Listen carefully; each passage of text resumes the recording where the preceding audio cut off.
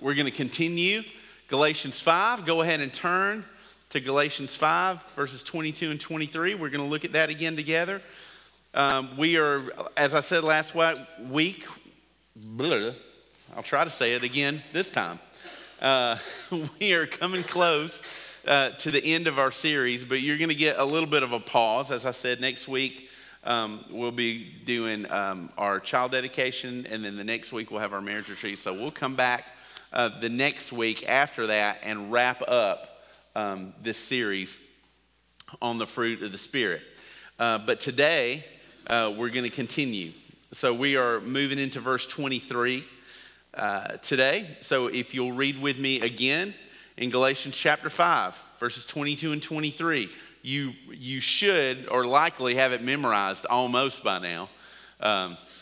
So I hope that at least if scripture memory is not something you've ever been good at, maybe this has been helpful to you, at least with this passage anyway. Galatians 5, verse 22. But the fruit of the Spirit is love, joy, peace, patience, kindness, goodness, faithfulness, gentleness, and self-control. The law is not against such things. So we come to gentleness today. And the word for gentleness is a Greek word.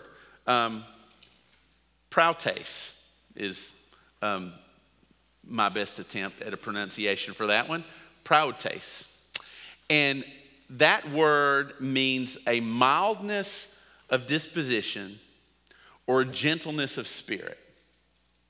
So one of the first things we need to do is make sure that we don't misunderstand gentleness the way many people do. This is a word that does not describe a physical attribute. This is a word that describes a demeanor or an attitude. Okay? So too often people will misrepresent the word gentleness. So when you think about attitudes or demeanors of people, you understand that there's a wide range of demeanors. There are some people who are very intense in their demeanor, and there are some people who are not. If you were to take all the people's personalities and compare them to Taco Bell sauce packs, y'all like Taco Bell? Y'all eat Taco Bell ever? If you were to describe, gentleness would be the mild pack, okay? So there's mild and there's hot and there's like Diablo, which is, don't you have some Diablo personality people in your life? They are just, they're just intense all the time. They might leave a bad taste in your mouth. I don't know, but we're talking about gentleness. Gentleness is like the mild sauce, okay? Of all of those packs. That word gentleness also often is translated in the New Testament meekness. And so we can misunderstand gentleness a lot like we can misunderstand joy. We've talked about joy already in the fruit of the Spirit, and people sometimes mistake joy for happiness. Many times people mistake gentleness for weakness. And that's exactly not the case. Gentleness is actually, I will make an argument that gentleness is very much an opposite of weakness. That there's a lot of strength found in gentleness, and that's why we call the message today the power of gentleness. That may sound like an oxymoron, but I think by the time we get finished, you will understand that it definitely is not. Here's a point to begin this morning for you to remember. The gentleness of God is the control of his great power and strength.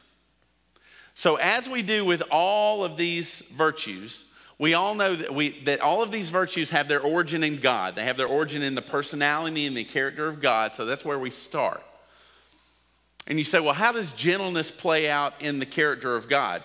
Well, it's the control of his great power and strength. So I would argue that gentleness requires more strength than harshness, or that gentleness requires more strength than brutality, because gentleness involves control.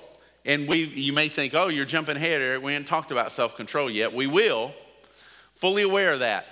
But I think that may be part of the reason that Paul has those two, gentleness and self-control, together in his list. Because I think that gentleness has a lot to do with control.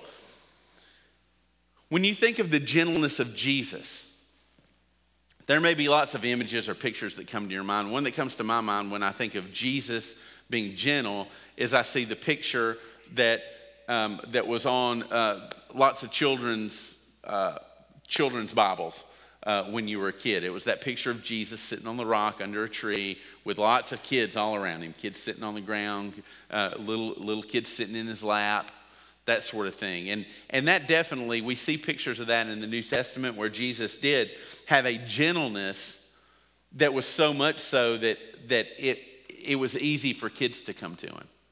And you can imagine what kind of demeanor Jesus would have had, especially with children. So that is a characteristic of the gentleness of God. But I also, when I think about this as being gentleness played out in the character of God, I also think about Jesus going into the temple and turning over all of the tables. And that righteous anger that he demonstrated. And you may say, well, that doesn't sound very gentle. It is if you think about the great power and strength of God. Like, that's pretty gentle. The fact that all Jesus did in that moment was go in and disrupt their business, turn over some tables. I mean, to everybody else around, that may have seemed like a pretty harsh thing for him to do. But he was God incarnate, and you think about the power that Jesus had and the control that he must have demonstrated in that moment.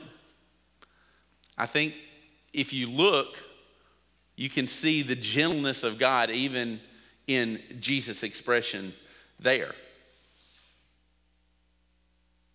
So here's three passages of scripture that we're going to look at that just are testimonies. Again, there are hundreds that we could go through, but testimonies to the gentleness or the power of God. The power of God in contrast with his gentleness. Jeremiah 32 verse 17 says, O Lord God, you yourself made the heavens and earth by your great power and with your outstretched arm. Nothing is too difficult for you. Isaiah 52:10 says, the Lord has bared his holy arm before the eyes of all the nations, and all the ends of the earth shall see the salvation of our God. He has bared his holy arm. I almost picture like God just almost, you know how guys will flex their strength. They will bare their arm to show like how strong or how powerful they are. That God has done that. That his great power, he's shown it to all the nations. And it says the ends of the earth shall see the salvation of our God. And then Psalm 89 in verse 8 and then down in verse 13 it says, Lord God of armies, who is strong like you, Lord? Your faithfulness surrounds you. You have a mighty arm. Your hand is powerful. Your right hand is lifted high. So we understand the power of God. And so for us to really understand and see the gentleness of God for what it is, we have to understand how great his power is. Because the gentleness is the control of that great power that he has. And Jesus was the fullness of God, as Colossians 2:9 says. And also that picture in Revelation 19 that we read last week, that picture of the Jesus who we are waiting on to come back. Even the righteous anger of Jesus that we see is expressed in gentleness because we see the control of his full power. Like, I think we can look at the world around us and we can say that we see the gentleness of God demonstrated in how he deals with the world. How sinful and wretched and broken the world is. How rebellious the spirit and nature of men are to God right now. I think we can look at the way God deals with us and the way God deals with the world in contrast to the fullness of his power and strength, and say that we live every day in the midst of the gentleness of God. Matthew chapter 11, verses 28 through 30 is another picture. We see this gentleness in Jesus demonstrated, but especially in these verses where Jesus says, "Come to me, all you who are weary and burdened, and I will give you rest. Take my yoke upon you and learn from me, for I am" what? "Gentle and humble in heart. And you will find rest for your souls, for my yoke is easy and my burden is light." Jesus uses that word to describe himself. He says, "I am gentle and humble in heart," and gentleness and humility go hand in hand together. That's why Jesus uses those together. He says, "For my yoke is easy and my burden is light." I don't know how many times as a kid I read that verse and I thought of eggs. And hopefully you know by now that this has nothing to do with eggs, but that a yoke, the yoke that Jesus was referring to is that wooden cross piece that was attached to animals, to oxen, who were going to be working and plowing in the fields. And this wooden cross piece was attached to both of their necks, and it was used to guide the animals as you were plowing the field. But the Jews in this time also used the word yoke in a different way. They would use the word yoke to refer to different obligations. Like if there were obligations that I had toward you, they would use the word yoke to describe an obligation that I have to you. I have an obligation to you. I have a yoke to you. I have yokes. So there are yokes that we carry for other people, responsibilities that we have for them. There are yokes that we even put on ourselves, right? Responsibilities and obligations that we put on ourselves, and sometimes those things are put on us by other people. Obligations that are put on us, maybe by our jobs or by people in our family. But Jesus said his yoke was easy. He promised rest for the ones who were weary and burdened. What Jesus was talking about was all of the other yokes. Like all the other yokes that you could carry. All of the other yokes that people from their families, from their jobs, the obligations, all of these things. And they weigh us down, don't they? And they're heavy and they're hard. A yoke that you would put on 2 oxen was not light. It was extremely heavy. And so for Jesus to talk about a yoke or a responsibility that was light was unique. Because people put obligations on us, but the yoke of Jesus is easy and light because the burden and the weight of his yoke he's already carried.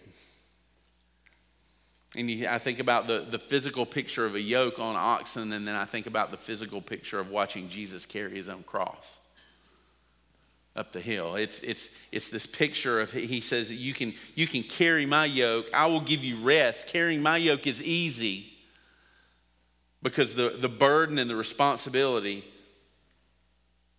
for your salvation is on me. I've carried the weight of what was necessary to bring you to God. So Jesus says he is gentle and humble.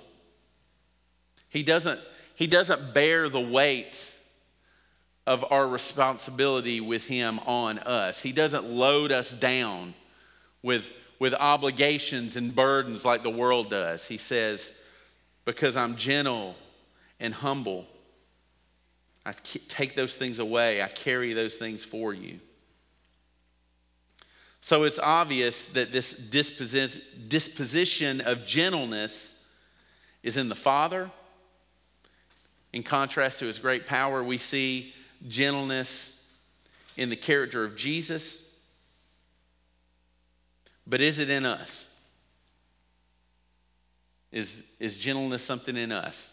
The answer is yes, it is.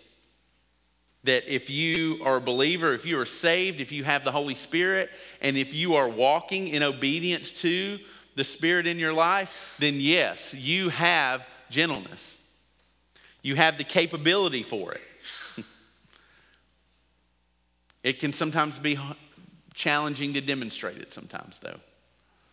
And so let's just think and talk about that for just a few minutes this morning. There's a couple of ways. When we can see gentleness in the character of God and in the character of Jesus when we look in Scripture. But when we think about how does it play out in us, there's a couple of specific ways and we'll talk about each one of these. So the power of gentleness played out in our lives. Here's number one. We see it in submission to the word and the will of God. So you say, what is this biblical definition of gentleness? If that fruit is supposed to be in us, what does that mean? The fruit of gentleness submits to the will of God and the word of God. Psalm 119, verses 33 and 34. The psalmist says, "Teach me, Lord, the meaning of your statutes, and I will always keep them. Help me understand your instruction, and I will obey it and follow it with all my heart." This word for gentleness applied to us means that we humble ourselves to the power and the authority of God's word. Gentleness has a lot to do with how we approach Scripture, how we approach God's word. It means that we receive God's word into our lives and receive his instruction without dispute. The spirit of gentleness reads God's word, takes its instruction, and willingly receives it without disputing it, without arguing it, without trying to reason it away. It's a humility that acknowledges the supremacy of Scripture over our own word, our own understanding. It has to do with our attitude when we read the Bible. Do we read Scripture with a gentleness and a humility that receives it and takes it in? The gentle heart doesn't scoff at Scripture. It doesn't scoff at God's word. Anytime we find ourselves or we see someone who would read the Bible and scoff at it and say, well, I don't really have to do that. Like how often do we read the Bible and there are parts of it that we really like reading because they make us feel good. Those parts reinforce maybe who we are and what we believe and our character, but then there are other parts of it that don't do that.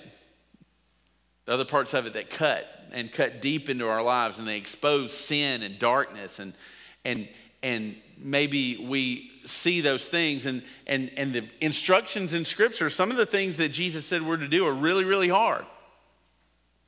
And so hard maybe that we tend to read some things and go, oh, well, I really don't have to do that. Gentleness takes all of God's word and puts itself under its authority.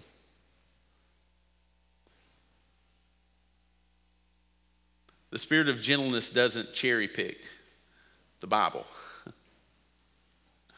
It has to do with our submission to his word.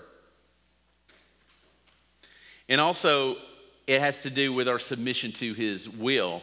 Gentleness leads us to accept the way God deals with us without resisting him. To accept the way he deals with me. To gently receive whatever comes into my life, knowing that the way God deals with me is always good and it's always right. We see that, I think we see the spirit of gentleness in the Apostle Paul. If you look in Philippians chapter 4, verses 12 and 13, he says, I know what it is to be in need, and I know what it is to have plenty. I have learned the secret of being content in any and every situation, whether well-fed or hungry, whether living in plenty or in want. I can do all this through him, Christ, who gives me strength. This is the spirit of gentleness. This is the placing ourselves under the dealings of God and still trusting him, believing that he is always good and that he is right in all of the ways he works in our life. Gentleness has to do with the humility that says, God, what I'm going through may not be enjoyable. It may not be good. And I may not have any idea why this is happening or how this is going to play out for my good in my life. But I trust you. It's not that spirit that wants to shake its fist at God and demand an answer in the moment. This is the spirit of meekness. Coming through when we are riding out the worst circumstance that we've ever gone through, and we're still able to trust that he's good. And you've seen that. You've seen that demonstrated in other people before. We've talked about it before. They're going through the most horrible circumstance. But there's something about them that they can still sing, and they can still praise, and they can still glorify the Lord, even in the midst of the most horrible situation. That is the spirit of gentleness. That's part of what that word for gentleness means. It means it's a meekness before the Lord. Gentleness before God never tells God that he's wrong or that he's made a mistake. That's not the spirit of gentleness. If we find ourselves wanting to do that, that's not the work of the Spirit. That's not the power of gentleness. Now, no, I don't believe God gets mad at us when we do that. You say, well, am I just not allowed to ever question God or be upset? Well, yeah, that happens. And I don't think God is angry with us when that happens, but what he desires for us is to not stay there, but to develop that spirit, that fruit of meekness and gentleness. And Philippians 4:13 is a verse that we read quite often and we quote quite often. I can do all things through Christ who gives me strength. The power in Philippians 4:13 is not a power to take over the world. And we read it that way sometimes, don't we? Or we use it in the context of, well, here's this really hard thing. Athletes like to use Philippians 4:13. I can do all things through Christ who strengthens me. And yes, that in and of itself is true. But if we put it in the context of everything Paul is talking about, the power to do all things that he's talking about is the power of meekness before the Lord. It's a power of submission. Because read what he says right before that. He says, I have learned the secret of being content in any and every situation. Whether well-fed or hungry, whether living in plenty or in want, I can do all this. I can do all these things because of Christ in me. Because of the power of the Holy Spirit, because of the meekness and gentleness of the Spirit before God. Even when I'm going through the worst of circumstances, I can be content knowing that God is good. So we submit to his word and to his will. But then second, gentleness plays itself out in this way. It's also a humility and a consideration in our ways with others. So it's a submission to the will and the word of God, but then it's also a humility in our ways with other people. It's very much about how we deal with people. Ephesians chapter 4, verses 1 through 3 says, "Therefore I, the prisoner in the Lord, urge you to walk worthy of the calling you have received with all" what? Humility and gentleness. Again, those two words going together. "With patience," which we've talked about already, "bearing with one another in love, making every effort to keep the unity of the Spirit through the bond of peace." We've already said that patience endures long with other people. Gentleness, I think, describes the way we endure with people, the way we are patient with people. Because we can deal with people, sometimes long suffering can be hard. And I think sometimes we can endure with one another in harsh ways, and we can endure with one another in gentle ways. And Paul says here that as you are bearing with one another, do it with all humility and gentleness. This is the opposite of harshness. And I find myself doing that sometimes. I will endure with you, but I don't do it gently. Right? We may endure the people that we know God's calling us to endure with them, but we don't do it gently. Maybe in the way we deal with them, it comes across kind of harsh. He says, with humility and gentleness we bear with one another. The way I have to play that out for myself, and what helps me in those moments, is knowing that whatever offense is done to me, whatever I'm having a difficult time bearing with in another person, in humility and gentleness, if I will recognize that whatever wrong they are doing presently to me, there are more offenses that have been done by me than offenses that have been done to me. Does that make sense? I believe anytime we see ourselves starting to get really frustrated and not gentle with somebody that we maybe we're trying to bear with them. You know, we're like, Jesus, please help me bear with this person. What helps is to recognize whatever they're doing that's causing me trouble. I've absolutely probably done the same thing to somebody else. And to ask the Lord to show me that in humility before Him. Gentleness is teachable. Gentleness is having a teachable spirit. And not just a teachable spirit before God, but gentleness is about having a teachable spirit before other people. Gentleness is not the person who will get angry every time they're corrected. Galatians chapter 6, verses 1 through 3. Let's look at it. It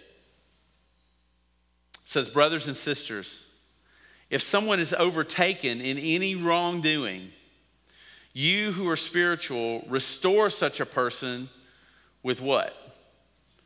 A gentle spirit, watching out for yourselves so that you also won't be tempted. There's humility. Carry one another's burdens.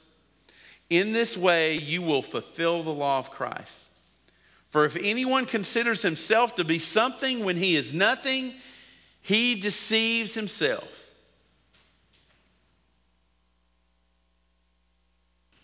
This passage deals with gentleness in giving instructions toward other people, in the way we deal with one another. So there's a gentleness in the way we give instruction.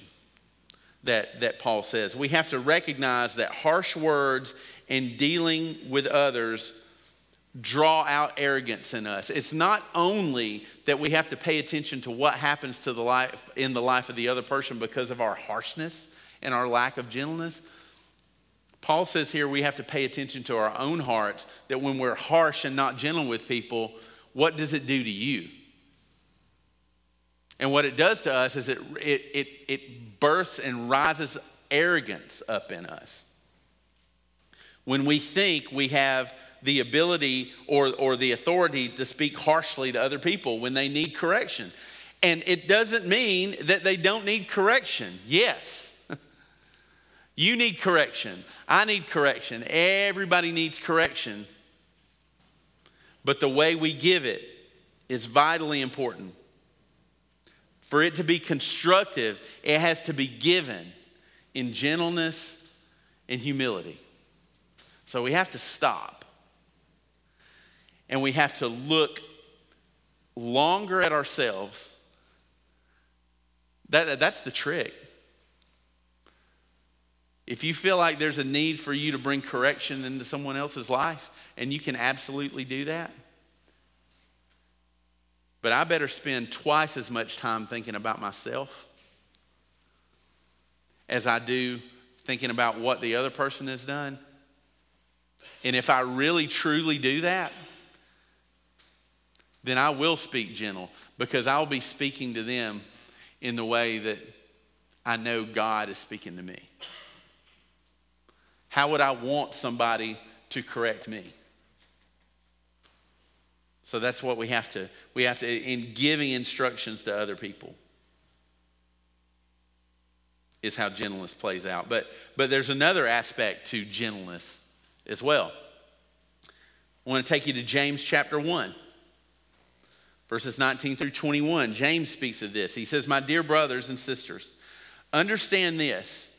Everyone should be quick to listen, slow to speak, and slow to anger. For human anger does not accomplish God's righteousness. Therefore, ridding yourselves of all moral filth and the evil that is so prevalent, humbly receive the implanted word, which is able to save your souls." That word humbly there is that same word that's in Galatians 5. Prautes. To humbly receive. So not only is there instruction for gentleness and humility in the way that we give instruction, there is also a need for gentleness in the way we receive instruction. You see that? Because most fights break out. Resentment comes between believers when we either give instruction without gentleness or we receive instruction without gentleness. Because here's the thing. I may have someone in my life who is walking in the Spirit, who desires to obey this, and when they come to me, I need correcting.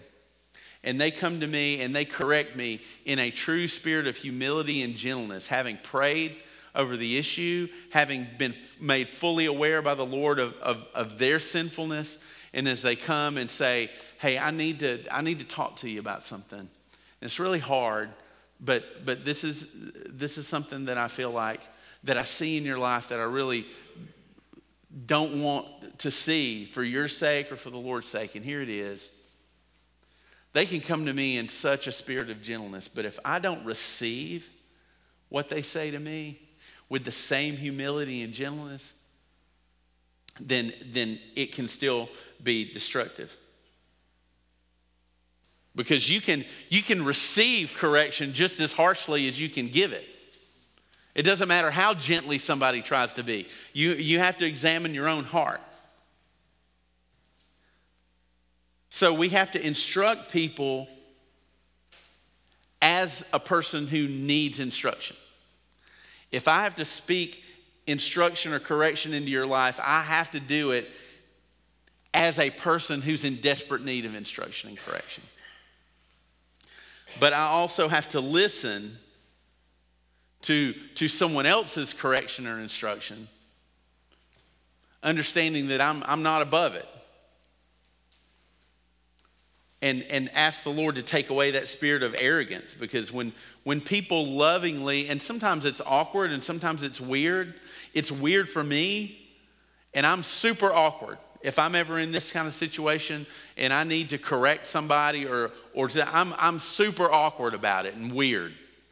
And that's why I hate it. But we have to receive. We have to learn. And sometimes that's hard, maybe initially, because our flesh wants to react initially to what somebody might have to say to us. Right? And if our spirit isn't in control, if the fruit of the Spirit is not being played out, then we'll lash out at them, no matter how gentle they are to us. But we have to receive it with the same gentleness that we desire to give it, or that we desire it to be given to us. 2 Timothy chapter 2 is another passage. Paul says to Timothy, the Lord's servant must not quarrel, but be what? Gentle to who? Everyone. Is there anyone that's not a part of everyone? Nope. Gentle to everyone, able to teach, and patient, instructing his opponents with gentleness. Perhaps God will grant them repentance, leading them to the knowledge of truth. So not only is there instruction for how within the body of Christ for how we give instruction to one another in gentleness, and then there's instruction for that we receive instruction with gentleness, and those previous two that we've talked about are in the context of the church. That's believer to believer. But then Paul goes another step further and says it's not just, you don't just have to be gentle with other Christians. You have to be gentle with everybody. And he says to be gentle, instructing his opponents with gentleness.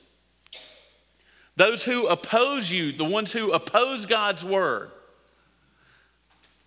we speak to them still in gentleness. The first thing I thought of was Facebook. Oh my goodness. If you are a believer, and there are lots of them, I mean, just open up your phone today. You'll find one of them. A believer, a Christian who just loves to pick fights on Facebook, who loves to call people names and be harsh. If you are that person and you know you're that person, you need to take this passage and either type it out or write it on something and put it inside your phone case. Or stick it, or type it out and make it your background on your phone, so that every time you go on a rant on Facebook, you'll have to read that. Deal with everyone in gentleness. And here is why. You say, well, why? They aren't gentle with us. They're not gentle with us. They call us names. They're harsh. They're belligerent about stuff. And so we think we can just jump on there and we can do the same thing back to them. We can't. And why? It's in verse 25. Perhaps God will grant them repentance, leading them to the knowledge of truth. He says that's why you're gentle with everyone. And here's a point to remember. Gentleness from my heart could lead to repentance from another heart.